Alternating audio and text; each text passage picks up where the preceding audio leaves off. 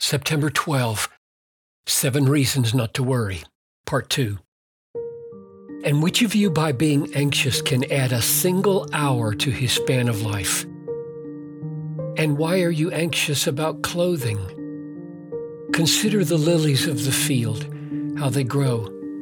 They neither toil nor spin, yet I tell you, Solomon in all his glory was not arrayed like one of these. But if God so clothes the grass of the field, which today is alive and tomorrow is thrown into the oven, will he not much more clothe you, O you of little faith? Matthew 6, 27-30.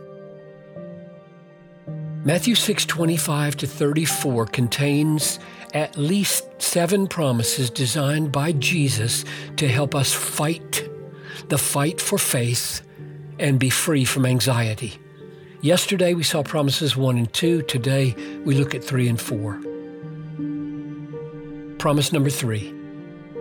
And which of you, by being anxious, can add a single hour to his span of life? Matthew 6:27. This is a promise of sorts, the simple promise of reality that you can discover from experience. Being anxious will simply not do any good. That's a promise. This is not the main argument, but sometimes we just have to get tough with ourselves and say, soul, this fretting is absolutely useless. It produces nothing. You are not only messing up your own day, but a lot of other people's as well. Renounce it. Leave it with God and get on with your work. Anxiety accomplishes nothing worthwhile. That's a promise. Believe it. Act on it. Promise number 4. Consider the lilies of the field, how they grow. They neither toil nor spin, yet I tell you, even Solomon in all his glory was not arrayed like one of these. But if God so clothes the grass of the field, which today is alive and tomorrow is thrown into the oven, will he not much more clothe you, O you of little faith? Matthew 6, 28-30.